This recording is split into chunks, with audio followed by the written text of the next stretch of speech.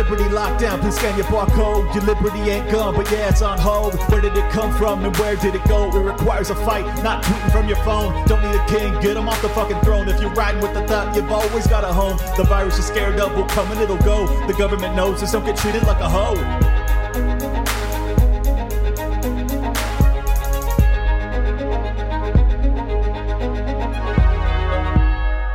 Today I had on Andrew Henderson of Nomad Capitalist.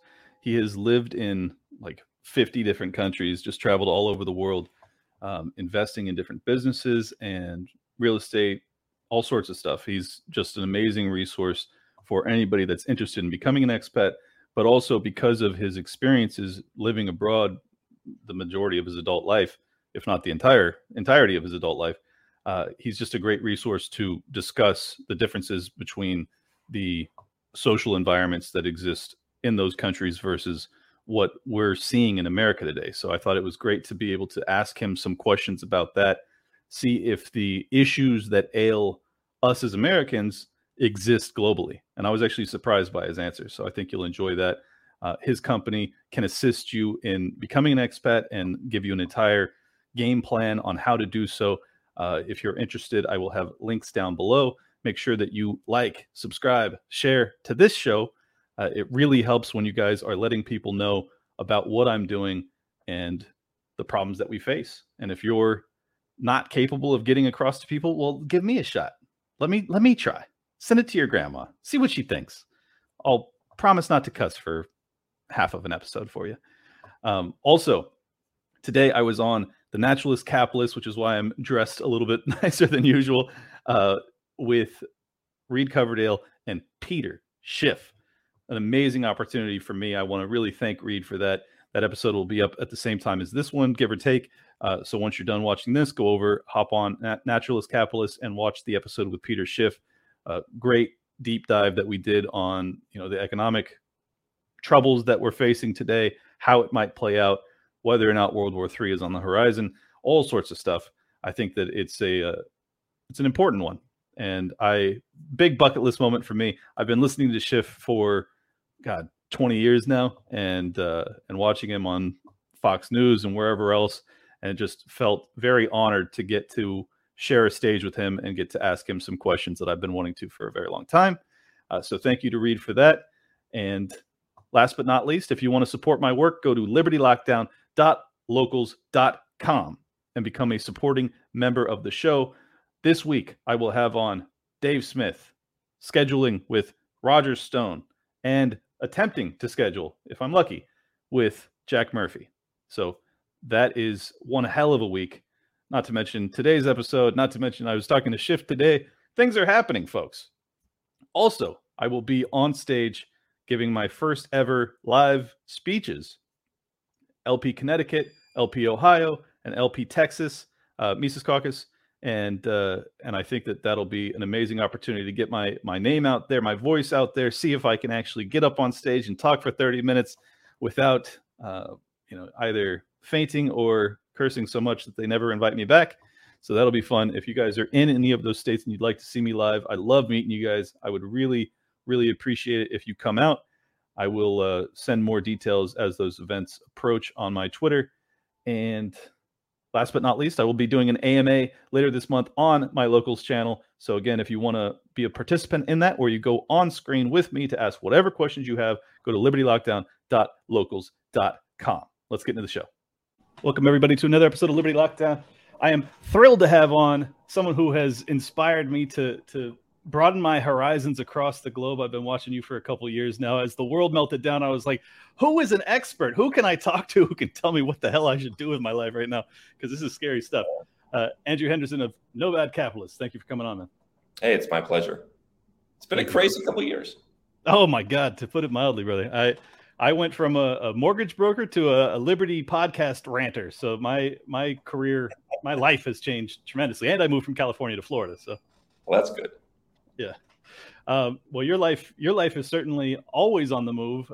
We were talking a little bit pre-show, and you said that you spent much of the last 2 years in Mexico, Asia. I'll be broad so I don't get you in trouble if you're trying to keep any secrets. But I guess first off, I'd like to know what weathered COVID hysteria best, because I was looking for it and I couldn't really conclude anything that like where true sanity had held on and there was no, lockdowns, no masks, things like that. Well, I don't know that there were too many perfect places. I mean, Mexico was a place that people really went to. We had a conference there, and they were a great partner. We're having another conference there this year, and I mean that's in terms of hosting conferences, right? I mean, you really need to be careful in terms of capacities and all that. And so Mexico was a great partner.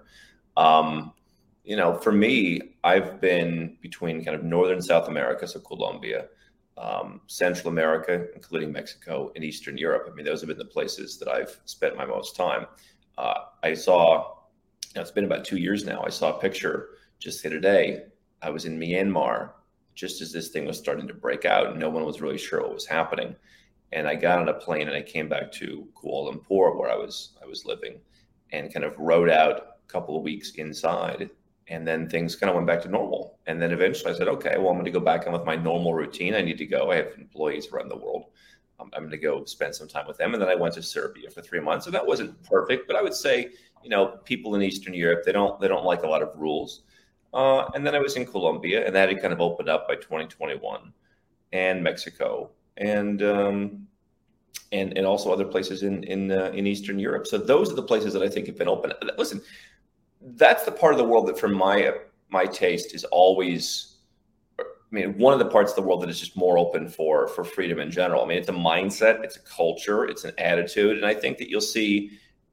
Some of the stuff that you don't like in the world, people may go along with it in a lot of places for a little while, but not everyone's going to go along with it for a long while. And when I look at places like Australia or Canada, you have some people who are really fighting back against very draconian policies in many regards.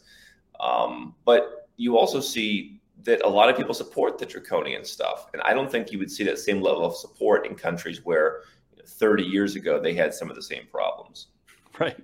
Yeah, exactly. They learned their lesson. They know why communism isn't fun. Yeah, I mean that I think to me that's why I had to flee California, is because it started to feel like that. It started to feel like the beginning of some sort of communist regime. They were just stripping all property rights. I was a mortgage lender, so you weren't able to foreclose, you weren't able to evict. It was crazy. They absolutely did away with the majority of property rights in this country for a majority of 2 years. And I don't think about that. Yeah. Yeah, I don't think people realize what a massive underpinning to our entire way of life that is. Like, if you don't have property rights, you basically don't have the American way. Like, you're no longer doing the American thing, quote unquote. And maybe I was naive, and maybe we hadn't been doing the American thing for quite some time. But what's that? Yeah, you probably haven't been doing it for a long time. And what strikes me about that is your old governor, Gavin Newsom, was like, where are you going to go?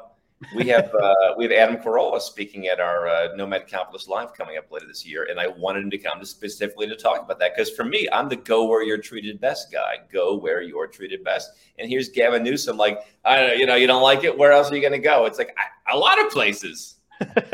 You're like, let me put you in touch with Nomad Capitalist. He can tell you about a lot of good places. I mean, even in the United States. But I mean, what I've said is, if you're going to move, you might as well just move, right? I mean, what are the reasons people don't move?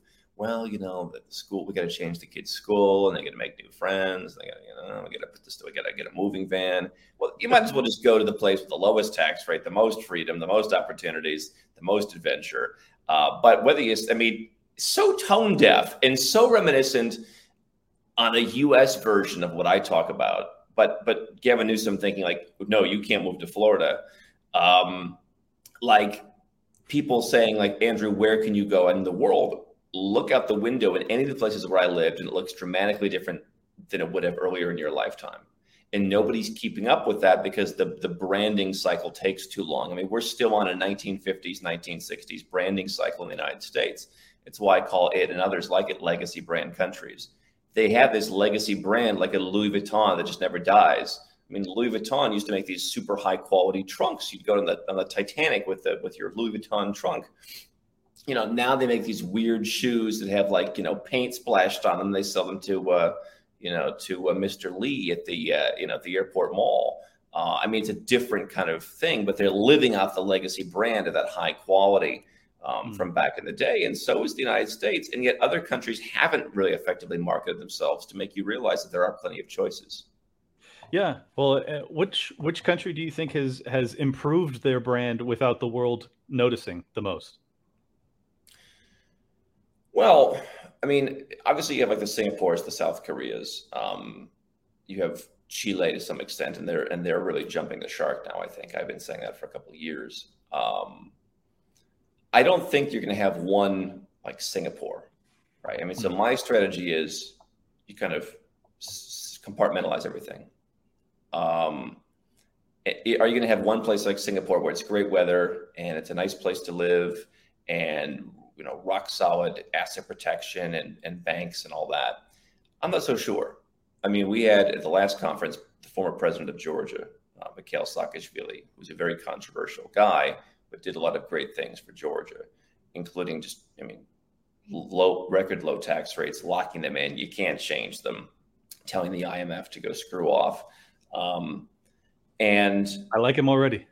I mean, he advertised the country very well. We did a big interview with him on our YouTube channel. He talked all about it. And he picked the best of all the different countries from around the world. He said, okay, hey, here's what I like about the U.S., having studied at Columbia. And here's what they're terrible at: regulation, taxes, et cetera. And so, I mean, he really tried to get attention. I think most of these countries are pretty bad at marketing, quite frankly. I mean, is anybody in Serbia out there saying, hey, come on over, we have freedom? Is anybody in Colombia going out there and saying, hey, we're actually one of the freest economies in Latin America. We actually have one of the lowest tax rates in the OECD, despite everyone thinking that they're so high. No, they're not doing that. They're doing a terrible job. And so I think that, I mean, I've been a big believer in investment here in Asia, in Cambodia. Nobody's saying a word about Cambodia, but if you go to China, it's actually a thing people are talking about. So in the West, there's no marketing for that. There's no marketing from Eastern Europe for freedom. Mexico, I guess, the president, because he's next door to the U.S., got some press and took advantage of that. El Salvador, by the way, I mean, that president down there is doing a great job of getting the message out. Yes, but most countries don't get the message out. And then you're like, oh, everywhere must be a hellhole. It's like, no, there are places that are good to invest. There are separately places where maybe it's good to bank or good to store your stuff, your gold or whatever. There's places where it's good to live and just have personal freedom. There's places where it's good to incorporate your company. So I don't think that most of these places get enough attention, because it's not going to be one Singapore again. It's going to be, 10 niche players, much like we have content today. I mean, there used to be 3 television networks in the US. Now we all have a YouTube channel.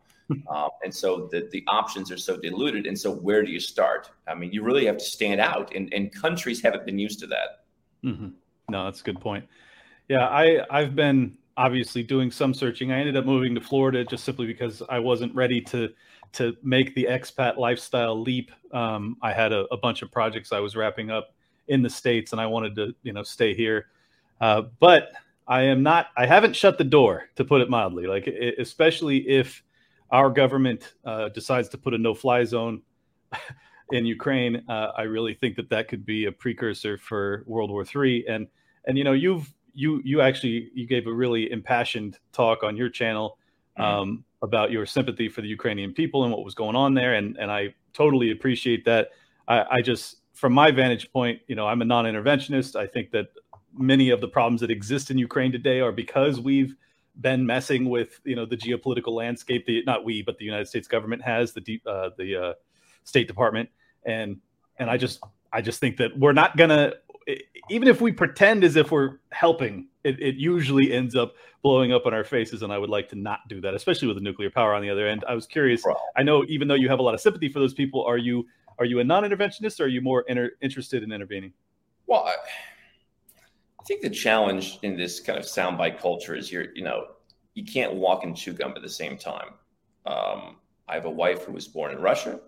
Certainly, I understand there are plenty of people in Russia who are not in favor of what's going on. And I think it's kind of reached a feverish pitch where you're not even allowed to exhibit your cat in an international cat show now. I mean, cancel culture. Listen, I get it. Let's starve the war machine. And if I'm a company, I have the right to do whatever I want in terms of pulling out of a market to show that solidarity, if that's what my customers back in the Western world want. But it's kind of reached this kind of cancel culture like pitch, because, here's the secret that you don't know about Russia. All the people who think, some of the conservatives who think it's just this lily white country. I mean, you've got dozens of republics around the country, and you've got people like my wife, who is partially ethnic Armenian, who had, her family, while she was born in Moscow, her family left Armenia during the war, resettled in Georgia, went to Moscow when the Soviet Union collapsed, and then they moved back, and she started there to start a career. Most people in Russia wouldn't consider her truly Russian because she's not fully Russian. She's 5/8 something else. And to them, it's not like the United States. It's you don't belong here. So I also have sympathy for the folks who are there. Obviously, I have sympathy for anyone who's being invaded. And I don't know that I have a voice in U.S. politics because I gave up my citizenship. But I do think the other thing you can say is, listen,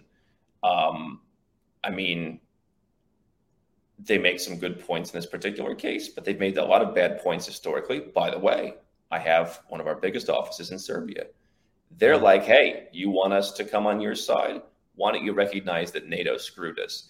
And I think you could acknowledge that they have some legitimate grievances as well. So again, I'm not a diplomat. I'm not a geopolitical expert, but I think that you can have these different positions. I own a property in Montenegro. I guess if someone attacks Montenegro, maybe I'll start getting my U.S. tax dollars, all that money I paid worth over the years, that the U.S. government will come and defend it. Does that mean I think that they should get involved in things? I don't. It's not my business to decide that, but I think they've done a pretty bad job historically, and that was one of my grievances. One of my grievances for not wanting to be a U.S. citizen was just the identity issue of it on many factors, including the fact that, you go to certain places, it's kind of an embarrassment. And as someone who became very international, it became an embarrassment to identify as that. And, so. Yeah, I think I get you. I just think that the challenge today is like, so you're with Putin. So you don't. So where were you during Darfur? By the way, someone did it's all this whataboutism now, and someone did recently. What was the one that they brought up? Oh, by the way, have a team in Armenia also, and they were like, hey, where were you? Where was this international outcry when we had our SOC 2 years ago? It's like, I don't know. I donated and raised $85,000 for orphanages in that region because I have 3 adopted sisters, and that's always been an important cause to me. And so I did something then. There was some other cause people were griping about. It's like, oh yeah, Yemen. Yeah, I know people from Yemen, and I've heard the plight, and I've heard how the U.S. screwed up their country. Yeah, we've done stuff for Yemen. It's like, everyone's just looking to come out and attack you these days. If you talk about charity, you're a grandstander. If you just do it quietly, later it's where were you during this?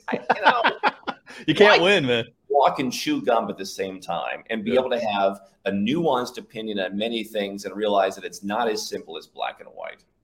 I think that's totally fair. And I think because it's not black and white, I don't want to throw my verbal support behind either side and lead that into American arms and American troops on the ground there that could escalate into World War III. And I think my point was simply as someone who is known for doing business in Eastern Europe, I found that in terms of hiring, right? There's no perfect place.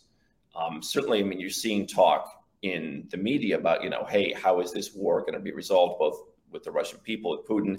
People in that part of the world are not as likely to apologize for anything, just in day-to-day life. Right. I took my wife to Ireland not too long ago. She's like, oh, my goodness, I've heard more people apologize in the last 20 minutes than in the first 20 years of my life. And so,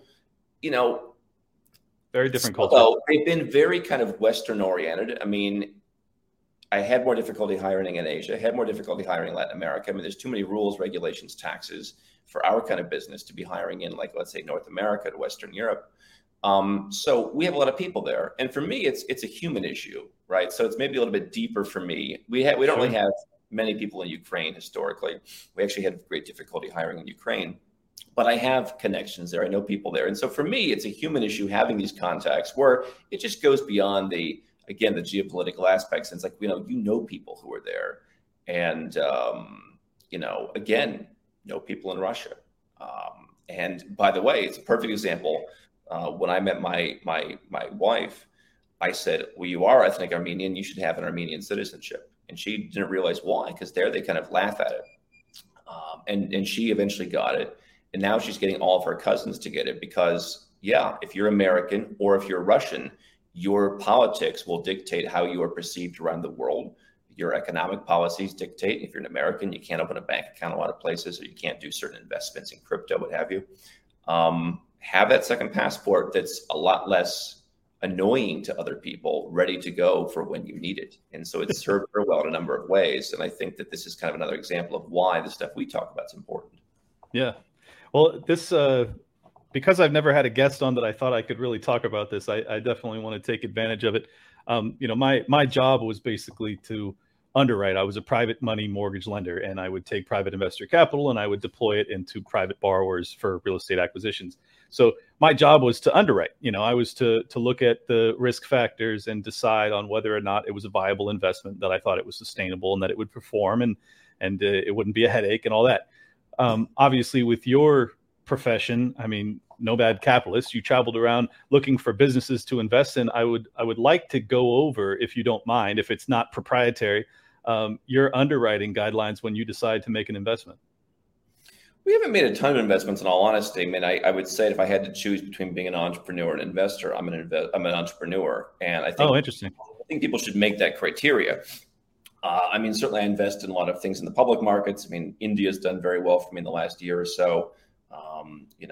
I've been buying up stuff in real estate, like in Singapore, publicly traded real estate recently. I mean, there's a lot of things that I'm doing. I've been a big believer, as I said, in Cambodia.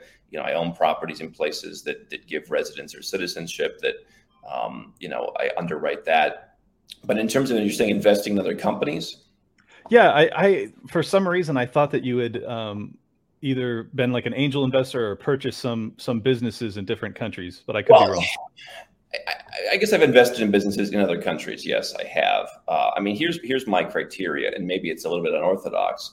I watch Shark Tank, for example, in the U.S., and I've seen from season one, I mean, kind of creeping up to these businesses where everybody, is not profitable yet, or is pre-revenue, and they've got a business worth $10 million. I don't get that. I'm not in the tech world. I've never really understood that.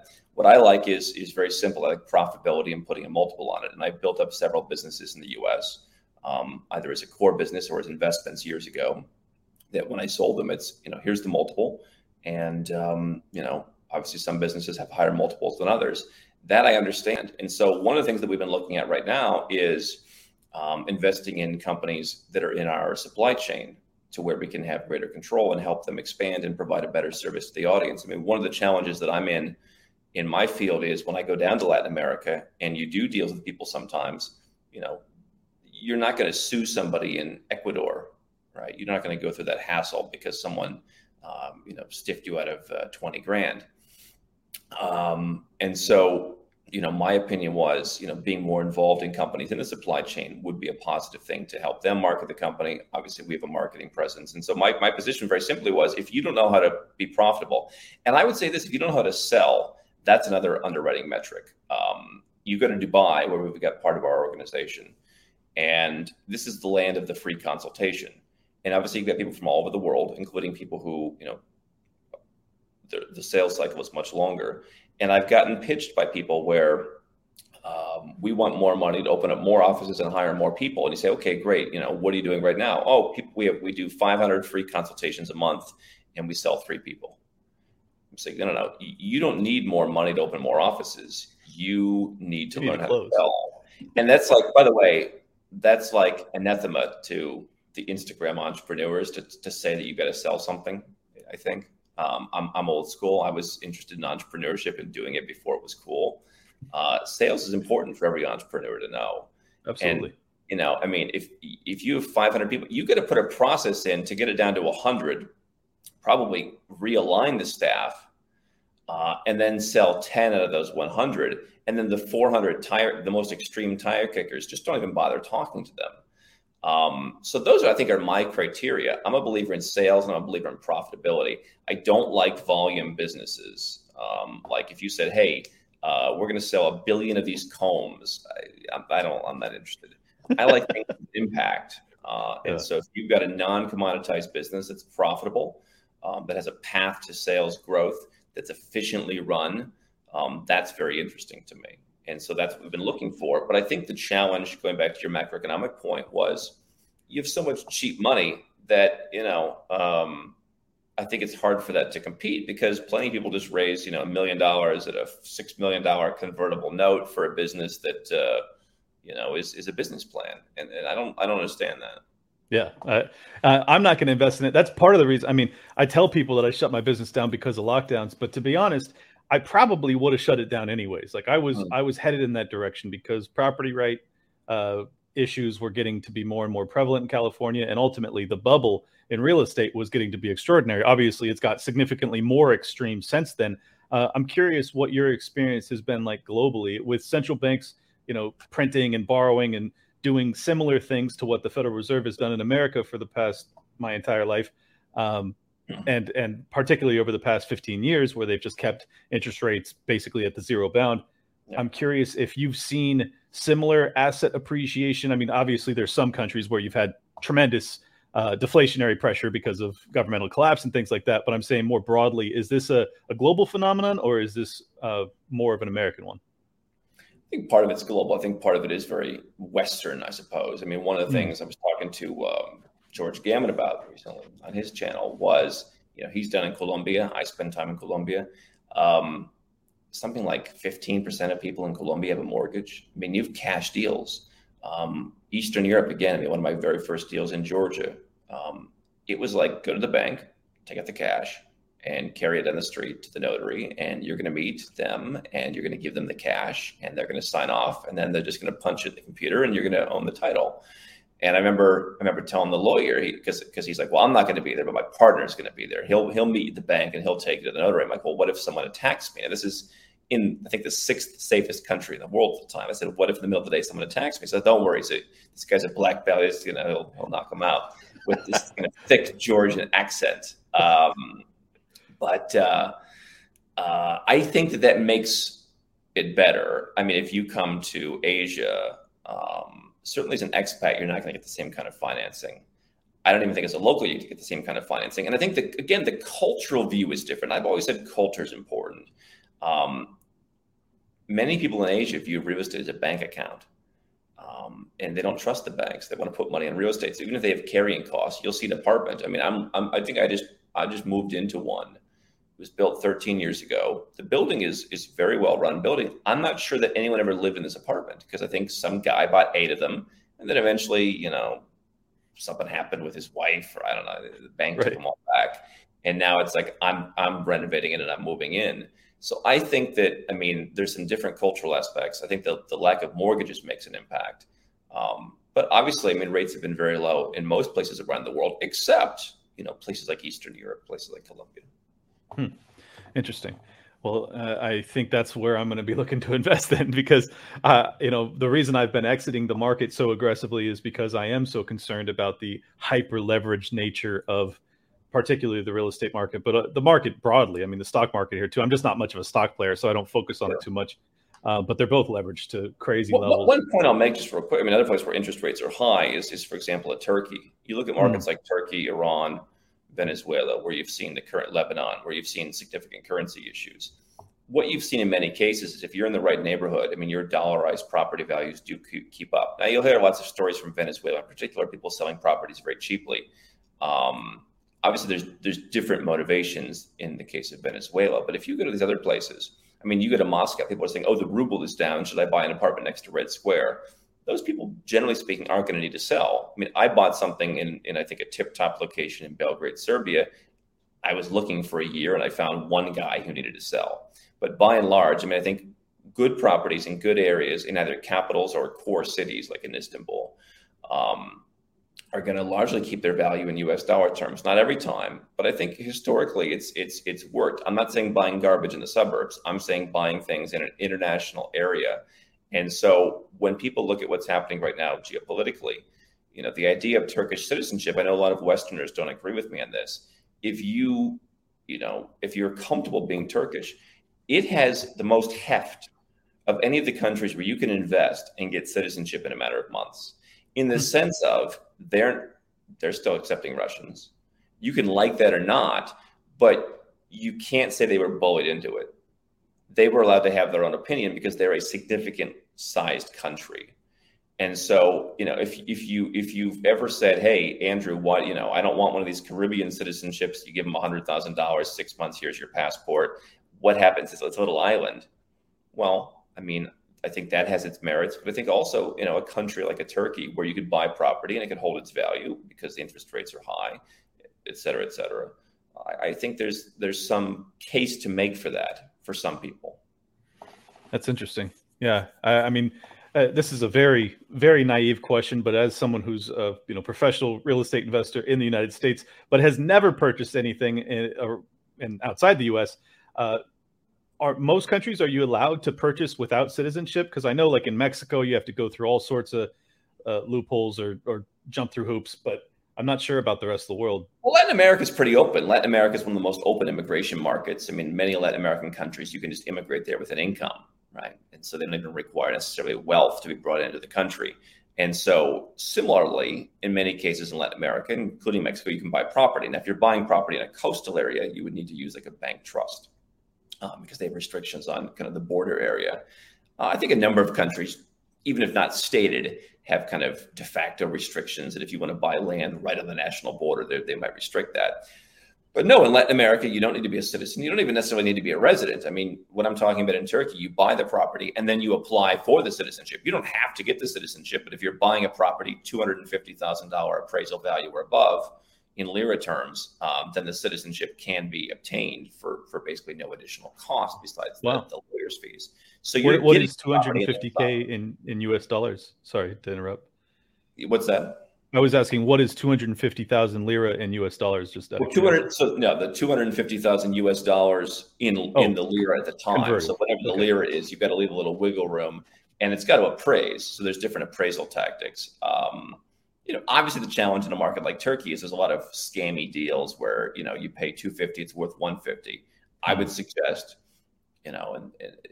buying something in the resale market, which is tight right now. But that's where, if a company like ours comes in, because we, have access to deals and we look at selling you a good deal, not earning a 20% commission on your purchase. We're not the commission game. But yeah, I mean, Latin America, you can buy property. A lot of places you can buy property. I mean, the restrictions, I guess, in some places are on land. So you can't buy land. In Asia is much more restrictive. Many countries restrict you to condos, but Malaysia is one of the ones that's wide open. So I think, a lot of places in the world, the interesting ones, Switzerland has some restrictions, for example. So that's kind of an odd one if you're not an EU citizen or EEA citizen. But by and large, I think that you can own property in a lot of places and then get residence in many cases, or even get citizenship in a case like a Turkey. I love it. That's amazing to know about. My focus as of late, as both a libertarian, Austrian economics background, and as a mortgage broker, has been the status of the US dollar as a reserve currency in the world. And with you being someone who's traveled all over the place, and I'm curious if you have any opinion on this. Basically, the reason I'm asking is because they've basically used their nuclear financial weapon against Russia, and they are forcing them more or less into starting to transact outside of the US dollar. And I think a lot of other countries are seeing the treatment that Russia's receiving and probably thinking, if they haven't already began to, like, speeding up their plans to exit the US dollar in terms of how they buy and sell goods. First off, am I overstating the issue? Have you given this any consideration? Am I talking to the wrong guy? What do you think? Well, again, I look at this as an entrepreneur. I look at this from the lens of nomad capitalist. I am not an economist, and certainly people have been talking about the death of the U.S. dollar for longer than I've been alive. Me too. I think, listen, it perhaps is like bankruptcy. It happens slowly and then slowly and then slowly and then all at once. Let's see. What I do know from the perspective of my world is exactly what I said. You've got all these countries that are coming up. Remember when we were in school and they were showing you videos of China. Oh, here they are. They're riding on bicycles. Obviously that's changed dramatically, and a lot of other places have changed dramatically. And you may not know about the other countries, but there are other countries that are also frustrated. You've got countries in Africa. You've got countries in the South Pacific. You've got countries in Eastern Europe and Central Asia that, if they all joined together, would have some power, even in Latin America. And so I think you have a bigger block of opposition. When I was born in the United States in 1984, it was, according to The Economist, the best place to be born. I think they stopped doing that list, but it wasn't anywhere close to the top when I was, when they last put it out. And so the how that relates to the U.S. dollar is you've got all this greater competition to where, if they want to do it, and I think that you're continuing to poke the bear. I don't want to be a prognosticator on, which is the straw that breaks the camel's back. Sure. But certainly, I mean, you're putting more and more straws on the camel, and you have more and more alternatives in the world right now. So that's all fuel for the fire. Today's episode is brought to you by our friends over at the Daily Job Hunt. I've been telling you. I done been told you. Hotep's been told you already. Go to crash.co/daily and sign up for the Daily Job Hunt. It is a free email. Free. Cost you nothing. No commitment. Cancel anytime. But it's also free, so there is no excuse. Just go subscribe. Just do it. It's a really fun, quick, easy read that can help you become a better job applicant to get that job of your dreams. If you are in a position where your career is not going in the direction that you had hoped for, or you just want to get on the ideal path, like you like it, you don't love it. Well, if you like it and you don't love it, that's not good enough. It's not good enough to dedicate the majority of your waking hours to something that you don't love. I really believe that. Live a life of love and passion, and you will exceed and succeed in ways that you cannot possibly imagine. Go to crash.co/daily and sign up for the Daily Job Hunt. No excuses. It's free. Let's get back into the show. Right.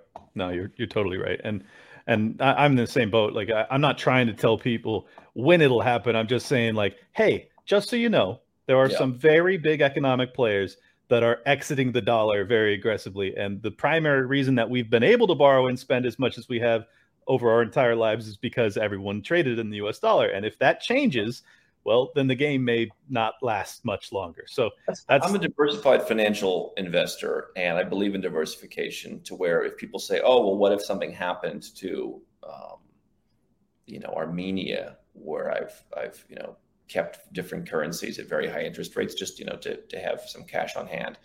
That's a very tiny part of my world. I move on. What if something happens to crypto? Okay. I mean, I can survive that. What if something happens to Cambodia? I mean, these are all things that have performed very well for me. If something geopolitically or macroeconomically happens to change that, one thing is not going to necessarily impact. And I think that what my message to people is, most of us were born in the US. That's our citizenship. That's where we live. That's where we work. That's the government we depend on for retirement. That's where our kids are raised. Like, it's everything. It's what we save in. Yeah. Well, so, I mean, listen, when I left the US, not when I gave up my citizenship, when I just left, there was more of an anger. Like, I'm not going to be in dollars. I'm shifting everything to I'm going to be everything in Swiss francs. Listen, the US and Canada make up a good chunk of our business, although we are relatively diversified. People around the world, they want to pay in dollars. I take dollars. I hold some dollars. I hold a lot less than someone who lives in the US, substantially less. But, I have some dollars. There's probably some even sitting around here. But I think that being dramatically diversified and realizing that's not the only alternative, realizing the risks, but also realizing, for me, the opportunities. You mentioned, the investment, in the US, and I've seen that in Spain, in Germany, in a lot of countries where they really impose a lot of restrictions on telling you what to do with your property.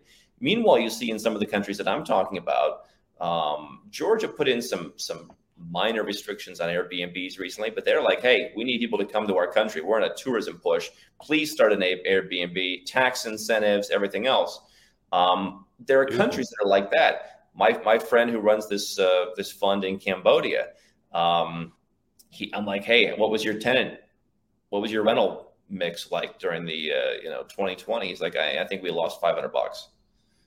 I mean, people paid because you have to pay. I mean, go to the UAE. Go to the Middle East. I mean, if you don't pay, bad things happen. And in fact, in many cases, you're paying for the year in advance. Wow. So, I mean, for me, if I'm an investor, I want to go where I'm treated best. I don't want to go where Gavin Newsom is telling you don't pay. I don't want to go where the big hashtag is cancel mortgages, cancel everything. Yeah. And as an investor, you don't. Yeah. Yeah, I guess if I'm an irresponsible person, it would be a paradise. And, there are a lot more irresponsible people to pander to it. It's this kind of legacy brand where they forgot why they become successful, right? Yeah. Yeah, no, I think that's now, exactly now they right. can go ahead and pander to everyone and just blow the place up and not think it'll blow the place up. Yeah, well, I think that they're wrong, and they are blowing the place up. You saw the mass. I mean, it was the first net negative immigration year in California's my entire life. So people are receiving the message loud and clear, and they're starting to do something about it. And once that trend begins, oftentimes it continues. And I think that they're going to learn the hard way that if you abuse people that are your highest earners and hence your highest taxpayers, eventually your budget gets a hole blown in it. And if it weren't for the fact that the federal government was bailing them out very aggressively during COVID, I think you'd already see a very severe recession in the U.S. I mean, you can't lock down an economy without Right. messing a whole hell of a lot of things up. So I wanted to ask you if you've ever been in a country prior to serious civil unrest. Has that ever happened? No, I don't think so. And by the way, just to go back to your last point real quick, so we mentioned El Salvador. Sure. Obviously, a lot of Salvadorians are in California. The people leaving California are the ones with money. The people leaving El Salvador are the ones who are looking for a sense of safety and everything else. And I think, when I know my friends from Central America, they don't think their passport's very good, even though it's on the world stage a pretty good passport, because they can't go to one country they want to. They've bought the marketing in that part of the world. They can't go to the U.S. At least, it's not easy to get a visa. And so the fact that a bunch of people who don't have any money want to come in and people with money are leaving, it's a totally different scenario. Have I been in somewhere with civil unrest? As I said, I was in Myanmar right before the pandemic, and I suppose the civil unrest came later. I don't believe I've been anywhere. I'm sure maybe there's something I'm missing, but I don't believe that I've been anywhere. What I have seen, again, in Central America is, capital cities in Central America, I happen to like capital cities, but they're not the place to be there. I had a gun in my face in Managua, Nicaragua, Sunday at 6 p.m. It did feel a little sketchy in San Salvador, did feel a little sketchy in San Jose. And then Johannesburg in South Africa is pretty sketchy too. Other than that, kind of general unsafety, I haven't really felt unsafe anywhere, and I don't think I've been stuck in any of these kinds of situations. Interesting.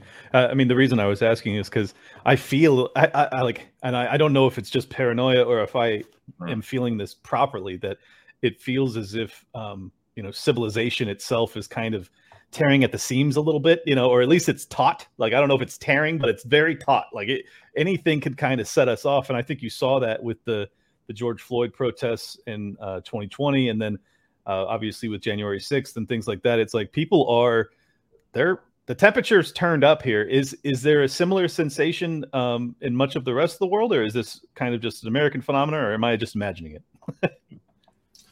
Well, certainly the U.S. is kind of a different country. You have a lot of this. The U.S. wants to think of itself as so advanced that there's all these conversations I don't think the rest of the world is having. And we don't have to get into what all those are. Some of them may have some merit, some of them may have no merit. But I think most people in the world outside of the West are going about their lives. They're focused on growing their economy. They're focused on being with their families. They're focused on living life. And you can say that about many people in the U.S., but there is this kind of, I remember growing up in the late 90s, and my father would say, listen, maybe there's a time when there's a civil war in this country because it's getting worse and worse. He saw the economies of the West declining. The statistics prove that out. He saw that this increasing tension. And, again, it's kind of like the dollar. It's not going to maybe happen tomorrow, but it's going to gradually happen. And then perhaps it happens all at once. So I think I don't see it, quite frankly. I see a lot more togetherness. I see a lot more people kind of agreeing with each other. Obviously, you go to Armenia. Armenia is 99.9% Armenian. Right. They're very together. So, listen, I have a home in Malaysia, diverse country. I think that, there's some strength there. But, even though the groups don't necessarily love each other in some ways, I don't see the social tension. I try not to get too deep into politics everywhere I go. I try to understand the situation, but I don't want to become a political animal, because to me, why do I want to do that? It doesn't really affect me. I float above it. I can't say, I was in Chile when they were throwing tear gas around, and I did get into a little bit of that. I've always thought Chile was a little bit overrated in many ways, but I think that the West right now is going through a change that the rest of the world is not. The West was at peace when other countries weren't, and now I think it's flipped. I think that's a great analysis. I feel the same way, and I just wanted to get someone's opinion who's actually been out in the rest of the world during this period, because I was very similar to you in that I was focused on my business and investing and just enjoying my life up until 2020 and the lockdowns happened, and I was like, oh, I can't ignore politics anymore. Like politics are directly ruining big swaths of my enjoyment of my life, and it kind of forced me to start to speak more openly about my political ideas and to try and counterbalance, because the narrative was so strong, just as the narrative in America today is like, if you don't support intervention on behalf of Ukraine, you are, you're pro-Putin and all this stuff. Same thing with the lockdowns. If you don't support lockdowns, you're pro-killing grandmas. And it's a big virtue signaling culture is what I would say, right? And I think if you have a place where people more or less agree to a greater extent on what it is that they should be doing and what their values are. Again, you come to Malaysia, a lot of people are pro-Palestine. It's interesting to see the different alternative and to hear the alternative and to say, you know what, I've never heard the alternative. If you grew up in the US, you've never heard the alternative. Does that mean you agree? Again, have people in Serbia, have people in Georgia, different views on NATO and Ukraine and all that. You can see the merits in both. So I think that there is some nuance to it. Sure. Well, I'm going to do something I don't usually do. Usually I open my show with telling people about what you're about and what you do and what your business is, but because I know your show so well, I just skipped right over it. So now that people have gotten to hear what you have to say, go ahead and tell people what you do and if you can, how they can participate with you. Well, I'm the founder of a business called Nomad Capitalist. We've helped put out the message of go where you're treated best over the last about a decade at this point, by creating more than 1,700 YouTube videos. We put out a video a day, by creating about as many articles on different topics of finances, residence and citizenship, and investment around the world. And the goals are lowering your taxes, finding more freedom, and finding better opportunities. I believe you can do those things in other countries. And if you look at 252 countries and territories, chances are that your country isn't number one in anything, let alone everything. And out of those 251 other countries and territories, you can find everything that you're talking about. So we mentioned earlier, where's the best place? I get this question a lot. I mean, first of all, there's no best place because our objectives are all different. Of course. Right? Our lifestyles are different. Do you like the heat? Do you like the cold? I mean, there's so many variables. But I think the best place is not one place. And so that's what we help people do through education. It started as an educational endeavor when I sold the last of my businesses in the United States back in early 2013. I moved from kind of spending a lot of time traveling around the world and making observations and trying to figure out how to invest and how to be a dual citizen and how to move my money and have asset protection from the US government that I never trusted since I was a 16-year-old libertarian. How to lower my tax bill, which had gotten up to 43% on my business. But I moved out full time about a decade ago, and so I help people do that. We help what we call 7- and 8-figure entrepreneurs and investors put together comprehensive plans where everything fits together. Which, if you're an American, is especially important because you have at least the obligation to file your taxes, no matter where you live in the world. You can't simply leave the country and stop filing and potentially paying if not done properly. And I also host, so we help clients do that. I wrote a book called Nomad Capitalist people can read, and I also host the largest offshore conference where people can learn about this stuff if they're not quite ready to be our clients. So it is a business, but it's a business that developed over time because I was very interested in this stuff, and people started coming to me. I think it's beautiful, man.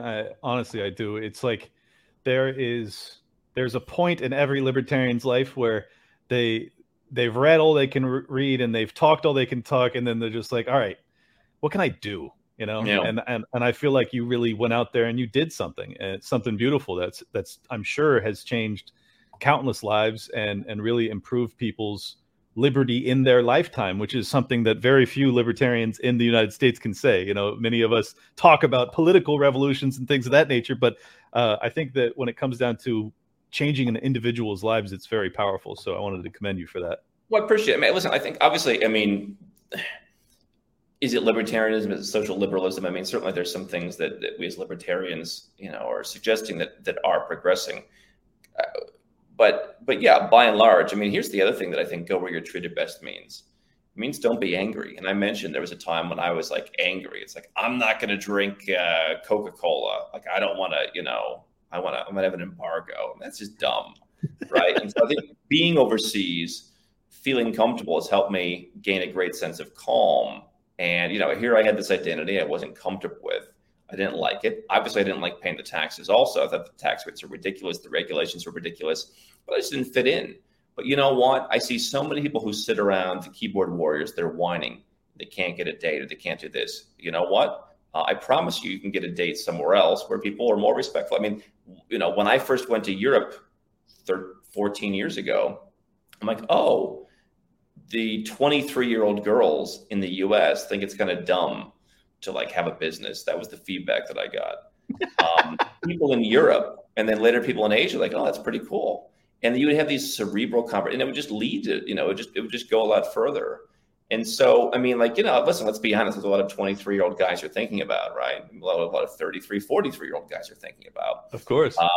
But I think that, the point there is don't sit and be angry no matter what the conditions are that you're facing. I believe there's a geographical solution for pretty much anything because it all comes down to culture. The culture in the US is not the same everywhere else. When people say, no, you don't understand. They're changing the world order, that we know where to go. It shows you don't understand that the world has different cultures and that different people are going to accept different things. The Western world, there may be nowhere to go. Yeah, moving to Australia. Yeah, that's not going to work.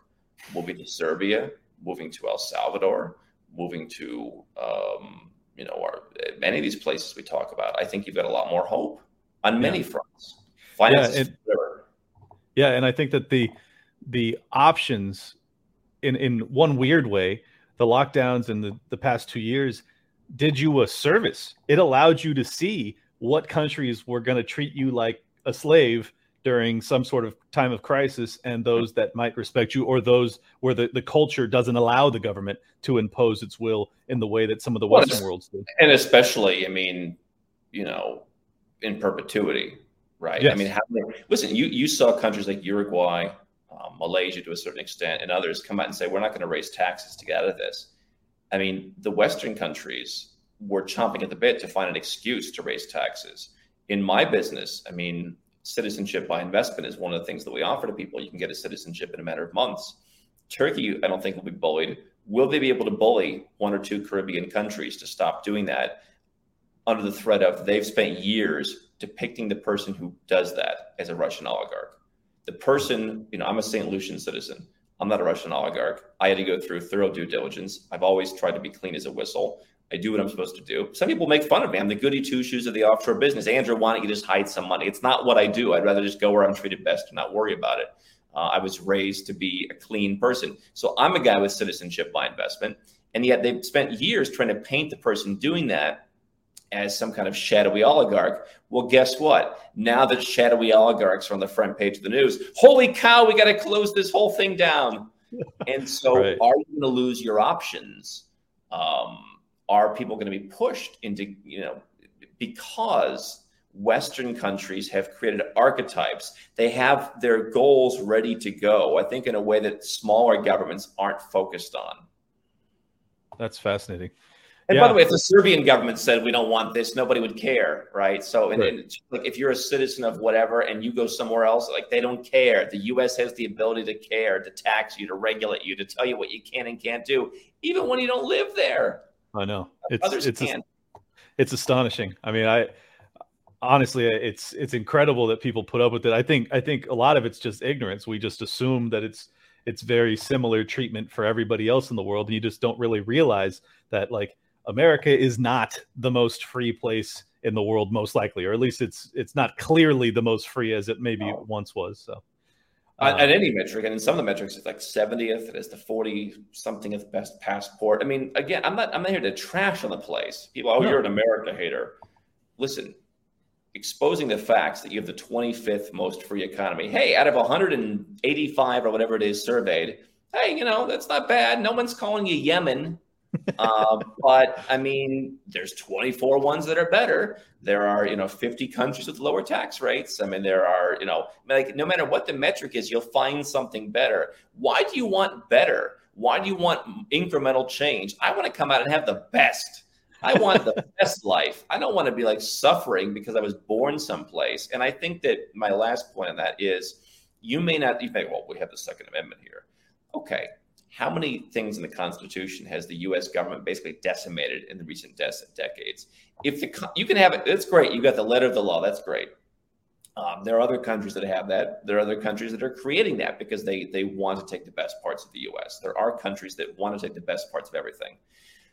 But that aside, if the U.S. doesn't uphold their Constitution, who cares? What I talk about is soft freedom. Where do I go and I can feel it on a day-to-day basis? Rather than, well, I have this writing on a paper that I hope these people in politics will enforce. Right. I'd rather take the soft freedom. I live my day-to-day life. I get to act more in the way that are with my values. And I think I've accomplished that overseas. I feel much more free. Well, that's the dream, man. Well, I guess since you said I want the best, tell me where the best women are in the world.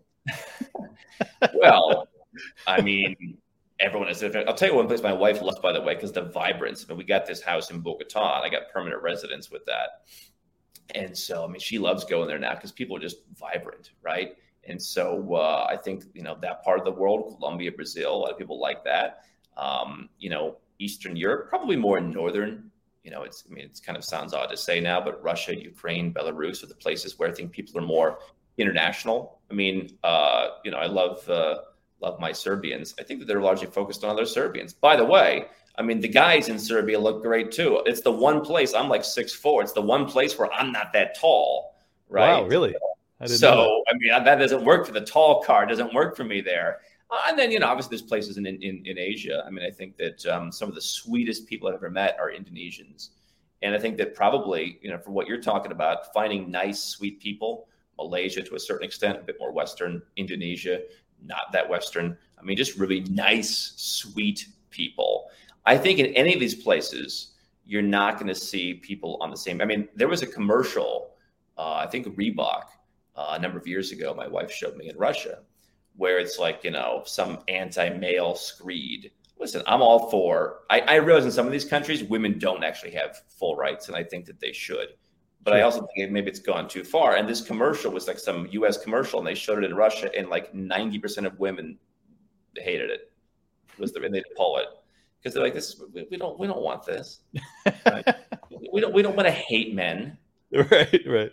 Well, that sounds lovely. That's what I'm kind of looking for. I would rather there not be this kind of the teeter-totter has gone too far, where like it went from oppressing women to now hating men. And it's like, hey, how about we just stop here? Like, stop in the middle. There are certainly still cultures that are patriarchal, and you can see that. And so yeah, to have that global perspective. And then, by the way, I'm not saying, listen, I mean, I'm a successful person. I'm allowed to be frustrated or sad about things in my life, even though, hey, there's somebody without clean drinking water. So I don't want to take away from people who are trying to solve any kind of problem. But sometimes maybe the problems aren't as big of a problem as you think it is. There is an entire, unlike I've never seen anywhere else. And as a guy who's been into charity since I was 8 years old, I'm a big believer in that. But there's all these charities in the Western world that I don't see anywhere else, where it's like, this is your business, guys. If you ever solve this problem, you'd be broke, right? I mean, like, you have no interest in solving the problem of whatever, because this is your mission. You have no other skills. Yeah, that's not a good recipe for actual success, unless your success is not solving the problem, in which case you're doing fine. Constant, you're right, complaining. And as an entrepreneur, there's one thing that I hate is constant complaining. Let's solve the problem. Great. I see your problem. Okay, how do we solve it? Let's solve it. No. We want to keep it going as long as possible. Well, that's perfect, man. Go ahead and tell people where they can follow you. I really appreciate your time. Honest to God, your show has really opened my eyes to a lot of the options that exist in the world.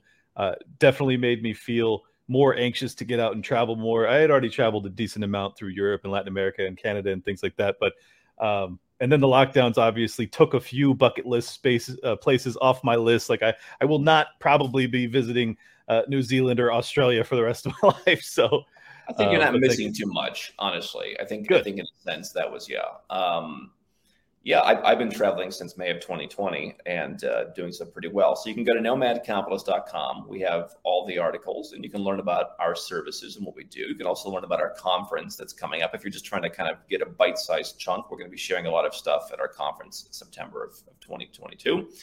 The book on Amazon called Nomad Capitalist, that's an even smaller bite-sized chunk. You know, it's not necessarily going to give you all the story. It's not going to build your personalized plan that we would charge a healthy amount of money to do, but it's going to give you stories. It's going to help you realize some of the possibilities. The book is on Amazon. And then on YouTube, as you mentioned, we put out an episode every day where we talk about second citizenship. We talk about tax reduction. We talk about investment opportunities. We talk about personal struggles. I mean, for me, this is personal. There are guys who sell second passports. And someone just told me this yesterday, a client. He said, they don't get it, and they screwed up my case because they don't have a second passport. They don't know the process. Wow. This is personal to me. There's a whole emotional ecosystem, and listen, it's not perfect. It's pretty glamorous, but it's not always perfect, and so we talk about that also. But so YouTube, book, website, conference. There's a lot to do. It's been a busy decade building this. It has, and. Sincerely, all the listeners out there, go over and check out Nomad Capitalist. If you don't do any of those other things, at least check out the YouTube channel and subscribe, because it really is eye-opening. Like if you haven't traveled much to get to learn about this stuff, it really broadens your horizons. It can actually assist you in kind of just bitching about life and saying, oh, I don't have any options. The political system in America is so broken. There's nowhere I can go. There's nothing I can do. Well, there are places you can go, and there are things you can do. So thank you again for coming on, Andrew. It was my pleasure.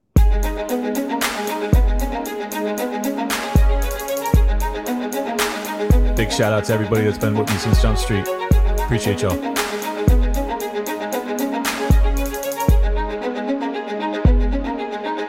Welcome to Liberty Lockdown. Please scan your barcode. Your liberty ain't gone, but yeah, it's on hold. Where did it come from and where did it go? It requires a fight, not tweeting from your phone. Don't need a king, get him off the fucking throne. If you're riding with the thought, you've always got a home. The virus you're scared of will come and it'll go. The government knows, just don't get treated like a hoe. Like Nico and Shane, you're probably wondering what's happening. Scared Hollywood lefties lyrical fapping in. A typo with Luke might bring them nooses. We all bite the bullet, I'm the king of the gooses. Freckles and Brit didn't know I could spit. Knew I was a patriot, but now I'm the shit.